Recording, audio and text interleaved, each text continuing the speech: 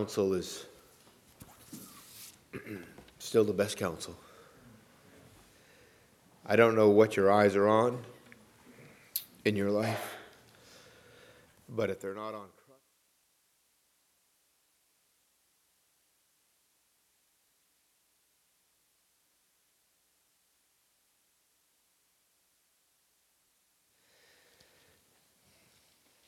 you know, America's having a hard time right now.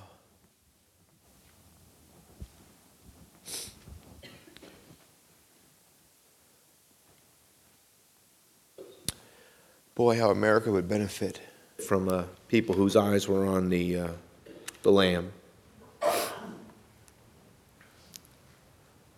I say that, and I hope you understand how much I don't mean whose eyes are on their way of thinking, not even their religious way of thinking. The difference is either Christ or there is no difference. The passage that John read this morning, I said to Silas when we were shaking hands, I said, isn't that a wonderful, cheery passage that we read this morning? And it's not. But it's where we are in our study. We've reached James chapter 5. And what we're looking at is actually a continuation. So if you'd open in your Bible to James chapter 5. It's a continuation of where we've been we've been teaching through the book of James. Again, each week as we get to what we're seeing in chapters 4 and 5, I want to, with all of my heart, make sure that you understand the context of what it is that we're looking at. Why does God say these things? I'd like you to go back to chapter 3. It's already quarter of 12. So I want to say a few things. I want to go back to chapter 3, and I want to go to verse 13. And I want to read. I'm just going to read. I'm not going to say a lot about this. Who is a wise man and endued with knowledge among you? Let him show out of a good conversation his works with meekness of wisdom. If you don't take meekness of wisdom with you, you can be no help to the world around you. There are too many Christians in America who think that somehow we're supposed to be superior than the people that we live among. But we're not superior to them. We're saved. We do see things differently. We see different things than we did before we were saved. But you'll notice here that a wise man shows out of the good conversation his works with meekness of wisdom. And then it goes on to say, and this is he's speaking to the church here. But if you have bitter envy and strife in your hearts, glory not, and lie not against the truth. This wisdom descendeth not from above, but is earthly, sensual, devilish. For where envying and strife is, there is confusion and every evil work. But the wisdom that is from above is first pure, then peaceable, gentle, and easy to be entreated, full of mercy and good fruits, without partiality, without hypocrisy. And the fruit of righteousness is sown in peace of them that make peace. From whence come wars and fightings among you? Come they not hence, even of your lust that war in your members? You lust and you have not. You kill and desire to have and cannot obtain. You fight and war, yet you have not because you ask not. You ask and receive not because you ask amiss, that ye may consume it upon your lusts. Ye adulterers and adulteresses, know ye not that the friendship of the world is enmity with God? Whosoever therefore will be a friend of the world is the enemy of God. Now I want to stop here for just a moment. Look up here. Now, you need to recognize, you need to understand, when you hear this phrase, ye adulterers and adulteresses, know ye not that the friendship of the world is the enmity with God, you need to recognize in the context what this is saying. Do you understand? What this is saying is, if you manifest an attitude of haughtiness, arrogance, superiority, and selfishness in ministry, that's the friendship of the world. There's nothing about this passage that we're reading that has anything to do with what the world is doing in the way they're living their life. Do you understand? I've heard this passage quoted so many times. Friendship with the world is enemy with God, meaning you can't even talk to your coworker or something like that. And that's ludicrous, and it's wrong. This is what the world needs, is for you to be able to listen. Out of the good conversation, show your works with meekness of wisdom. The world needs meek, wise Christians.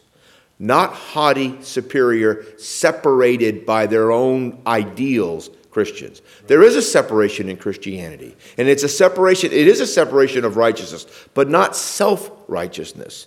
Not I'm better than you, because we're not better than they are. We are indeed forgiven. We are new creatures, and I mean that with all my heart. And I thank God for those of you who are truly born again, truly forgiven. But understand who you were before you were saved, before you look down at the person around you who isn't saved. But it goes on.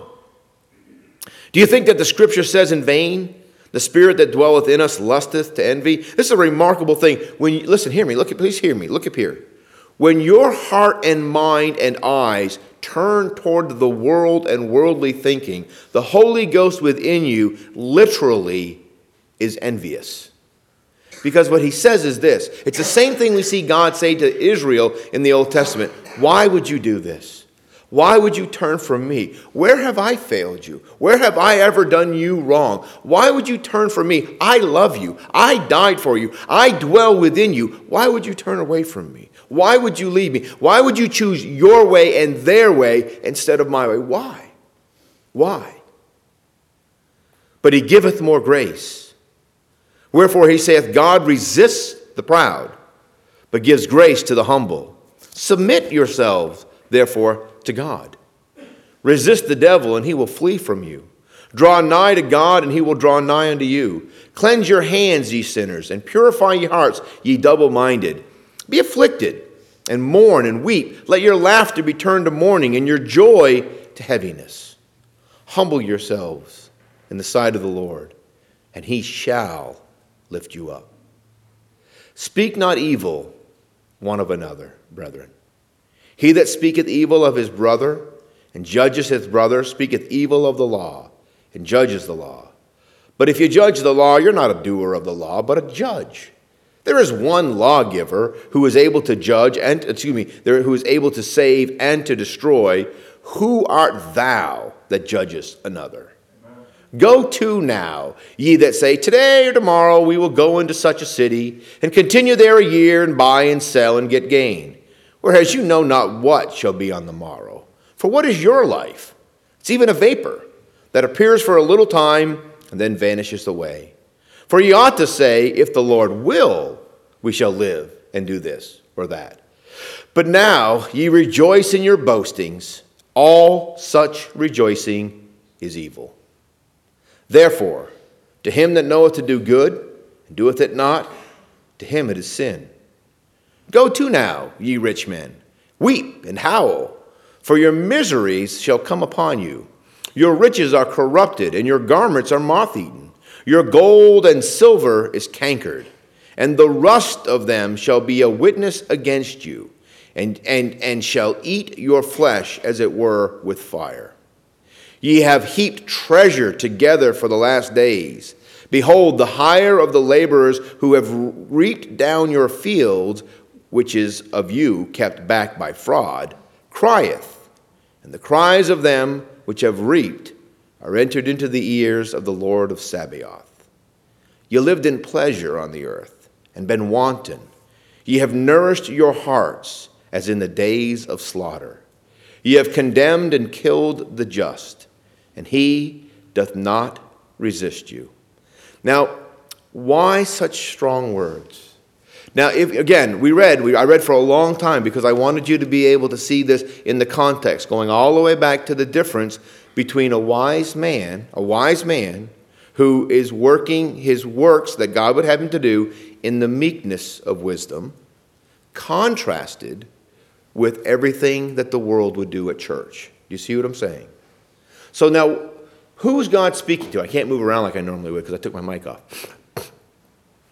Who is God speaking to here? And the answer is he's speaking to the church.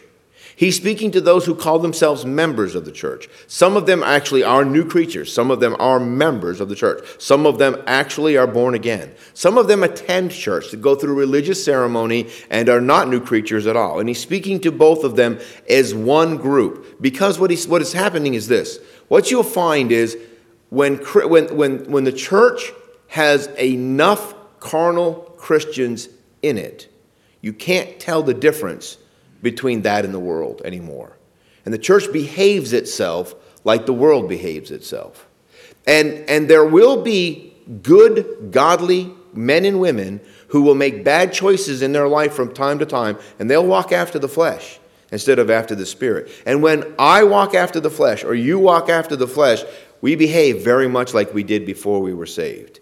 It's not only unattractive, it's hurtful. It's hurtful to each other. It's hurtful to the testimony that God would have us to have in the community in which we live. And it's hurtful to our God who loves us and died for us. And so he wants to separate us from that. He wants to cause us to understand that this is not what he wants for us. Now, what I want you to do, if you will, just take your pen and go into your Bible and go toward the end of chapter 4. And I want you to notice this. Starting in verse 11, just put a little line and put 1. Just put 1, by speak not evil one of another. This is the beginning. The verse before that is humble yourself in the sight of the Lord, and he shall lift you up. But then he's going to speak to 3 groups, one right after another. And he's going to be speaking to those, 6 things does the Lord hate, yea, 7 are an abomination. And what's number 1? A proud look. And we've talked about that a lot at our church. It's remarkable to me that churches are really upset about this sin or that sin, and yet somehow we excuse pride. And pride is the number 1 thing that God hates. But do you know what the 7th one is in that list? He that soweth discord among the brethren. He that soweth discord among the brethren.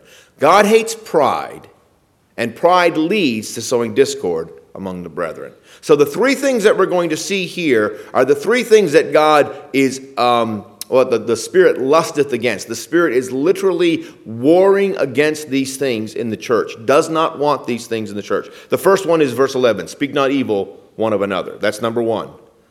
The second 2 both begin with the same phrase, go to now. One is in verse 13. Go to now, ye that say, today or tomorrow we will go into such and such a city and continue a year and buy and sell and get gain. 2, God is against speaking evil of one another. God is against you planning your own life in arrogance. And number 3, go to now, ye rich men, weep and howl, for your miseries shall come upon you. And number 3, God is against those who love money in the church.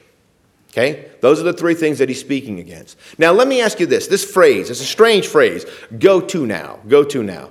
It occurs one other place in your Bible, and it's a very important place, and it's very telling. Anybody have any idea where go to now appears before this in your Bible? It's in Ecclesiastes. Turn to Ecclesiastes chapter 2. Ecclesiastes chapter 2. Okay, now, as you're turning back to Ecclesiastes, it will help you to think to yourself, okay, what's going on in Ecclesiastes? Who wrote Ecclesiastes? Solomon, right? Solomon wrote Ecclesiastes. Solomon, at the time he writes Ecclesiastes, is the wisest man. Listen, we're talking about wisdom, right? In the context, in the book of James, we're talking about wisdom. The wisdom that's from above and the wisdom that's from the earth, yes? I do not know that anybody on the earth has ever been given more wisdom from above than Solomon. And yet, Solomon in the book of Ecclesiastes is not walking in that wisdom. He's walking in his own wisdom, and he's going to confess that. You see what I'm saying? Ecclesiastes is the confession of the wisest man that ever lived, that if you have the wisdom of God and still choose your own wisdom, it's terrible. Let's look at it, beginning in chapter 2, verse 1. Ecclesiastes chapter 2, verse 1. I said in mine heart, you're already in trouble, aren't you? Really? Right? You know, when I was a kid, there was a song, Follow Your Heart. And I thought, well, yeah, that's what we're always doing. We're always following our heart, right? Follow your heart. You know, what's remarkable is this. You think, and your heart is really good at this, by the way. You think your heart is your best friend. I love you. Nobody loves you like I love you, right? There was a commercial. It was a Christmas commercial many years ago. Terrell Owens. I don't know if you guys remember, football player. And I can't remember what the commercial was about. I just remember this phrase that he used in the commercial. I love me some me. You know what I'm saying? And I thought, yeah, that almost anybody could make that commercial. I love me some me. You see what I'm saying? So here's the beginning of this. I said in my heart. Now notice what he says. Go to now. I will prove thee with myrrh. Therefore enjoy pleasure. And behold, this is also vanity. I said of laughter, it is mad. And of myrrh, what doeth it? I sought in my heart to give myself unto wine, yet acquainting myself with wisdom, and lay hold of folly, till I might see what is good for the sons of men, which they may do under the heaven all the days of their life. I made great works. He's going to go on and on and on. Now listen, look at me. Please hear me. Look at here. Look. You're never going to be able to afford your plans to the degree that Solomon could afford his plans. What I mean by this is you're never going to be able to put as much of your will into your life as he was able to put into his life. And he put all that could be put into his will, and it failed. And it failed. And it failed. In fact, let's go on. This is his conclusion as he talks about I did this and I did that and I did this. Look down to verse 17. Look down at verse 17. Same chapter. Just keep going. Down to verse 17. Listen to this. Underline this. Therefore, I hated life, because the work that is wrought under the sun is grievous unto me. For all is vanity and vexation of spirit. We were looking at this yesterday. If the men that were here yesterday for the men's prayer, we were looking at the fact that Samson, who was meant to be a godly man, who was meant to deliver Israel. You just go read Samson's life. Samson is about as selfish a servant as there is anywhere. A mighty, literally, a mighty powerful man. Just whatever he put his eyes on and he wanted, he did that. And what it says is this: Delilah, the crowning jewel of all the women in his life, and there were a lot of women in his life, vexed him unto death. There are only a couple of people that talk about deep vexation. One of them is Samson. By the way, Samson is a righteous man, vexed. Can you think of another righteous man that's vexed? You find it in 2 Peter. The life is not in 2 Peter. The life is in the Old Testament. The life is in Genesis. Anybody have any idea who that is? Lot. Lot looked just like Samson looked, and Lot lost just like Samson lost. Do you see what I'm saying? Both of them, it talks about their righteous souls being vexed. What? By what? By ungodliness. Listen, hear me. There is no advancement in the church, no helping others in the church through our arrogance, through our selfishness, through our pride. None. Listen, please hear me. If it isn't a meek wisdom, it's an earthly, fleshly wisdom. Wisdom that is truly wise has no arrogance or pride in it, none. And God knows I did not understand this as a young man. I did not even understand this as a young minister. There can be no pride in the ministry, none. What do you have in your ministry that God didn't give you? If you have anything that's of any real good in any ministry you're involved with, it's a gift from God. And by the way, he could have given it to anybody. Anybody. You are not special. You are not superior. You are not great. None of us are. Christ is superior. Christ is special. And Christ is great. And yet he humbled himself. He humbled himself. He who thought it not robbery to be equal with God, because he is equal with God, made himself of what? No reputation. How many churches have people in it that want to be the person of reputation? Listen. Do you have any idea? Listen. Do you have any idea what a shame that is to God? Do you have any idea how much it hurts the world around us? Because the world around us really believes that churches behave themselves just like the Moose Club or any other group of people that meet for whatever bizarre desire reason that they meet together. And that's not the case. It's not. Now, it is the case, unfortunately, in almost all churches to some degree, but it's not meant to be the case. What God is trying to do here is to set us free from this, either through those who are not even Christian, who are living in a haughty, superior way amongst us, or in our own hearts, that we would turn away from these things and say, I do not want this anymore. I do not want my way anymore. I will not chase riches anymore. I will not plan my life anymore. And I will not speak evil of my brothers and sisters anymore. I won't do it. By the grace of God, I won't do it anymore, because it is of no value to me, and it is certainly of no good to them.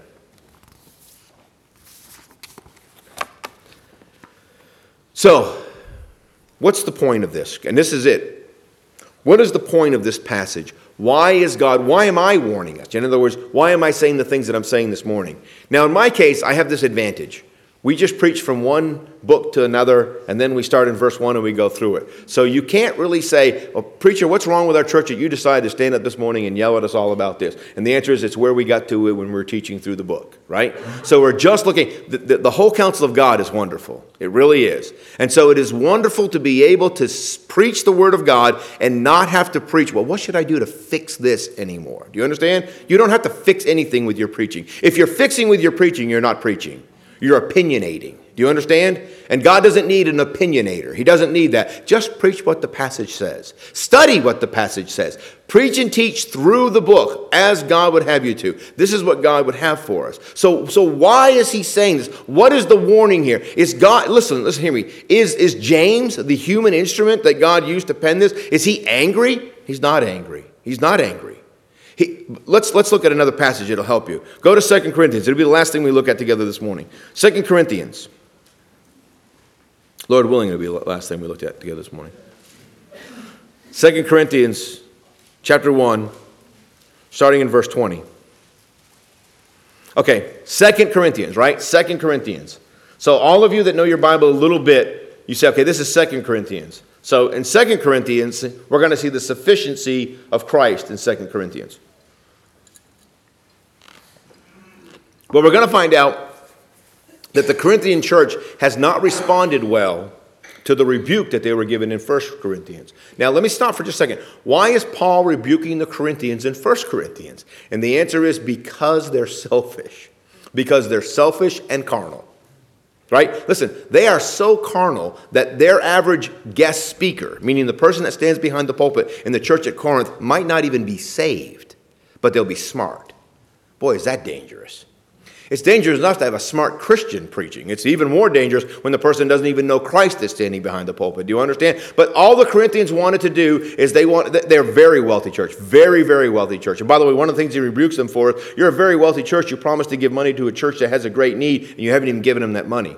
Whereby the Macedonians, who have no money at all, they collected more money than they could possibly ever collect and begged me to take that money and help that other church. And the reason they did is because I told them what you guys were going to do, and you haven't even done it, and that's a shame. It's remarkable how selfish a church can become when it's about me, me, me. And it's indicated in the finances, and it's indicated in the we want to hear this and we want to be that, because we want our church to be known for something. If you understand what I'm saying. Our preacher or our church or our this, or God help us all. Our Savior. You want a glory? In fact, by the way, one of the few times the word glory in your New Testament is translated from the word brag or boast, it's in that passage. And it says, he that glories, he that brags, he that boasts, let him glory in the Lord. You should never boast. You should never brag. You should never be arrogant. But you want to brag about something? Brag about Jesus. Because he is worthy of you bragging about him. In fact, you can't possibly brag about Jesus too much. But if you start talking about your church, man, I'm telling you, it's a comedian. I can't remember which one now. But he talks about the me monster. You, me. You, me. You, me. See, that's how it goes. You start talking, but it's all about me, right?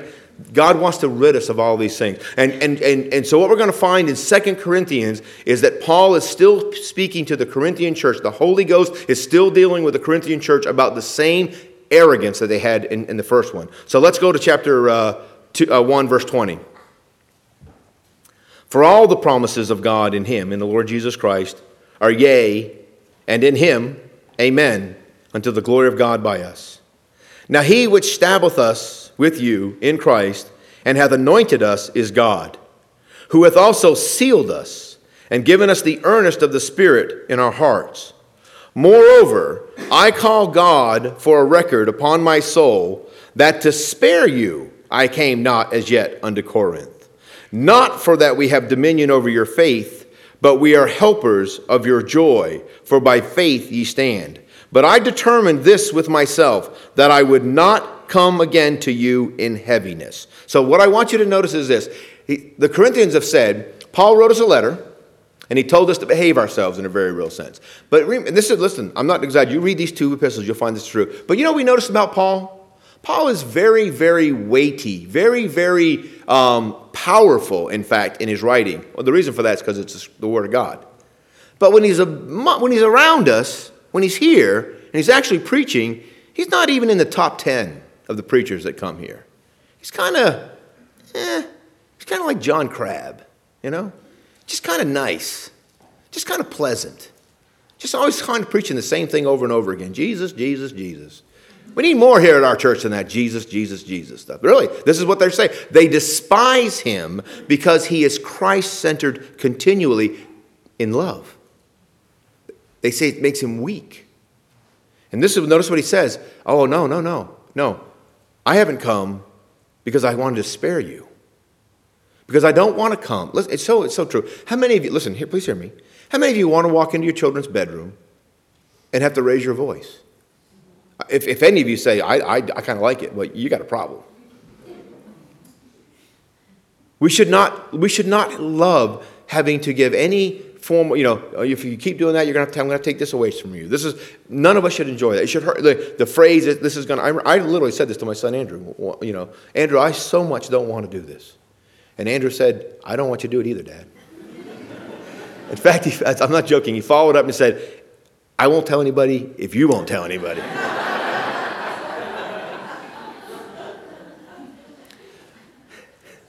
I think we followed through with it, though. I'm pretty sure we probably did.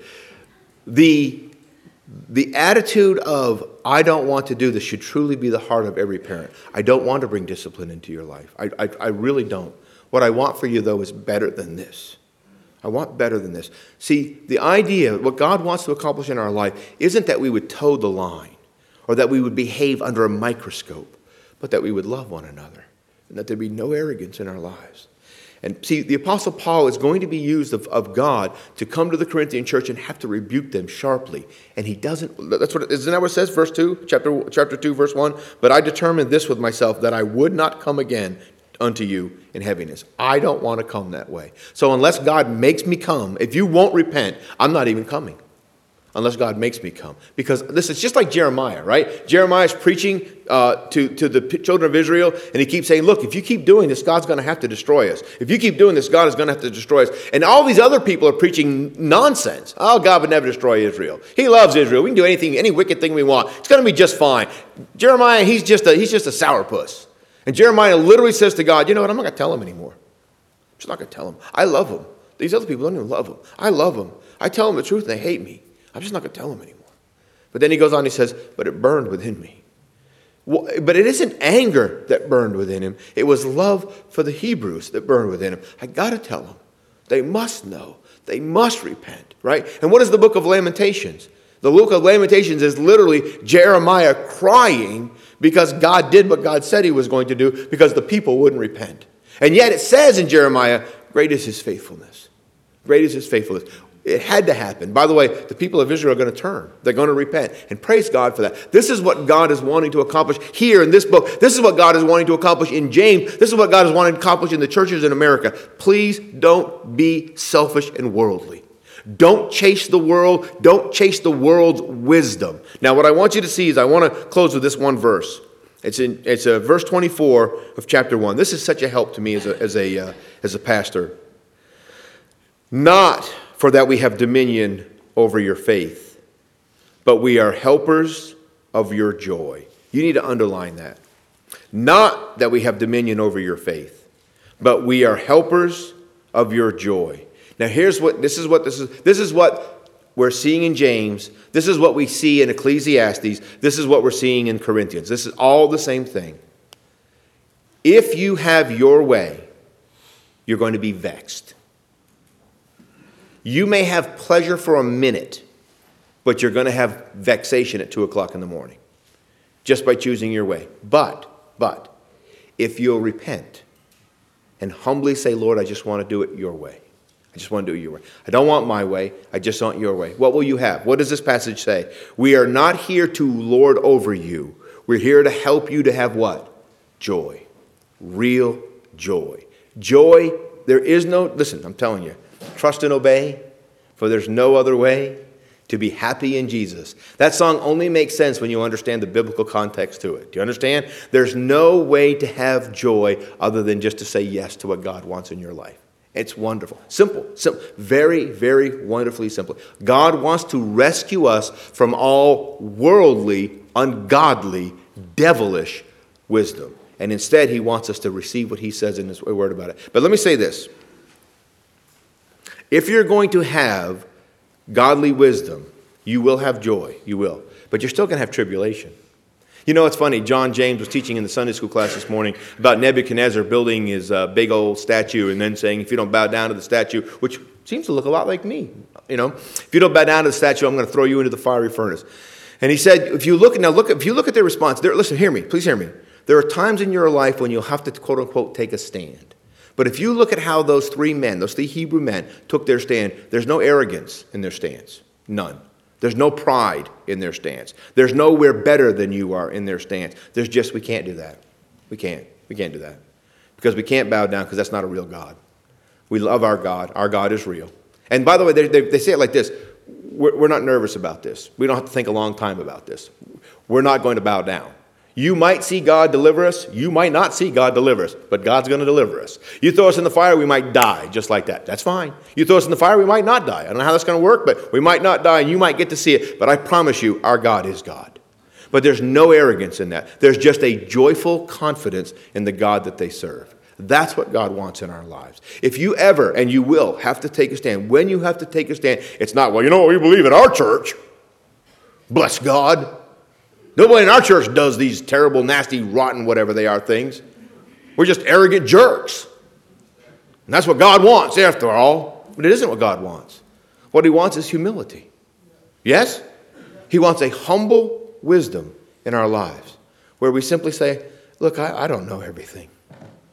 But God makes this pretty clear. And I just have to do what God says here. And I'm glad to do it, by the way. He loves me. I mean, really loves me. I can't tell you guys the joy that I have. And really, honestly, you know, it's funny. I'm going to do Bob Bornflett's funeral tomorrow. Say 31 years ago. I'll tell you what. When I was a baby Christian, Christianity was really simple. You know what made it hard? I made it hard. I made it hard. I made it hard, and wanting to be a somebody made it hard. But I'm telling you, Christianity is easy. Jesus loves me. This I know. For the Bible tells me so.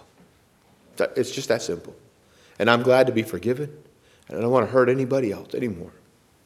No more pride, no more arrogance, no more fighting, no more fussing. As much as in me is, as much as in you is, live peaceably with all men. When they tell you have to do something that's actually immoral, something that's actually wrong, all I have to say is, I just can't. Not, I won't. Bigger and better and stronger than you are. You're not. I promise you, when the world wants to make you do something, they'll make you do something. Unless Jesus is going to give you deliverance from it. And guess what? If Jesus will defend you, you don't have to defend yourself. Amen. You can be just as meek and quiet. I just can't do that. Sir, I'm sorry, I just can't do that. Well, then we're going to have to arrest you. If it comes down to that, sir, you can arrest me. I'm not going to fight with you. I'm not going to argue with you. I'm not going to hurt you. I understand. I understand that I'm disobeying your law if you have to disobey their law. But never. So I tell you, I don't want to get into this too much, but it's amazing to me that all these very educated, wise, noble, better than everybody else people who lost their election are behaving like animals right now. I don't understand it. One of the things, I'm not a Trump supporter. I'm just not. I think Trump's a very arrogant man who's said and done some things that he shouldn't. But he won the election. I'm not particularly fond of Obama when he won the election, if you understand what I'm saying. But there's no reason to take to the streets for any of this. Nobody's rights have been violated. Nobody's been hurt by any of this. You just lost. You're just acting like a 4-year-old. You know what I'm saying? And I'm not saying that with any mean spirit. Not at all. But you and I cannot look down. Listen, you have to understand, how much hurt do these people have that they feel they have to get together and march about it? Do you understand what I'm saying? And do you think that you and I are going to help them from our ivory tower of Christianity? Or do you think that Christ would have us to help them by actually helping them? By being able to, you don't have to agree with what they're marching about, not at all, but you cannot be arrogant and haughty about it. Do you understand? This is not the wisdom that's from above, right? The wisdom that's from above is first what? Pure. It has no mixture. Praise God, it has no mixture. But what's the very next thing? It is then what? Peaceable. Peaceable. That's simple. Again, you know the funny thing about peace? You can have peace by just putting your hands quietly in front of you and not raising them up. You can have peace. They can beat you to death, and you can still be peaceful about it. You understand? It's only when you raise your hands that you become what God would not have you to become. Do you understand? You don't have to defend yourself. Listen. If you're truly a new creature, don't defend yourself. And I promise you, Jesus doesn't need you to defend him. I promise you, he doesn't. Walk with him. Walk with him. Help your brothers. Help your sisters. Help your neighbors. Help your coworkers. Be a blessing to them. Be the man of God that God would have you to be. Be the woman of God that God would have you to be. This is what we're seeing in the book of James. Yes? This is what we're seeing in the book of James. This is what God wants to do. We're in the last chapter of the book of James. Again, the whole point of the book of James is that great high priest that's in the book of Hebrews pouring out a whole new quality of life into your everyday life. If your everyday life is not being changed, you don't have Christianity.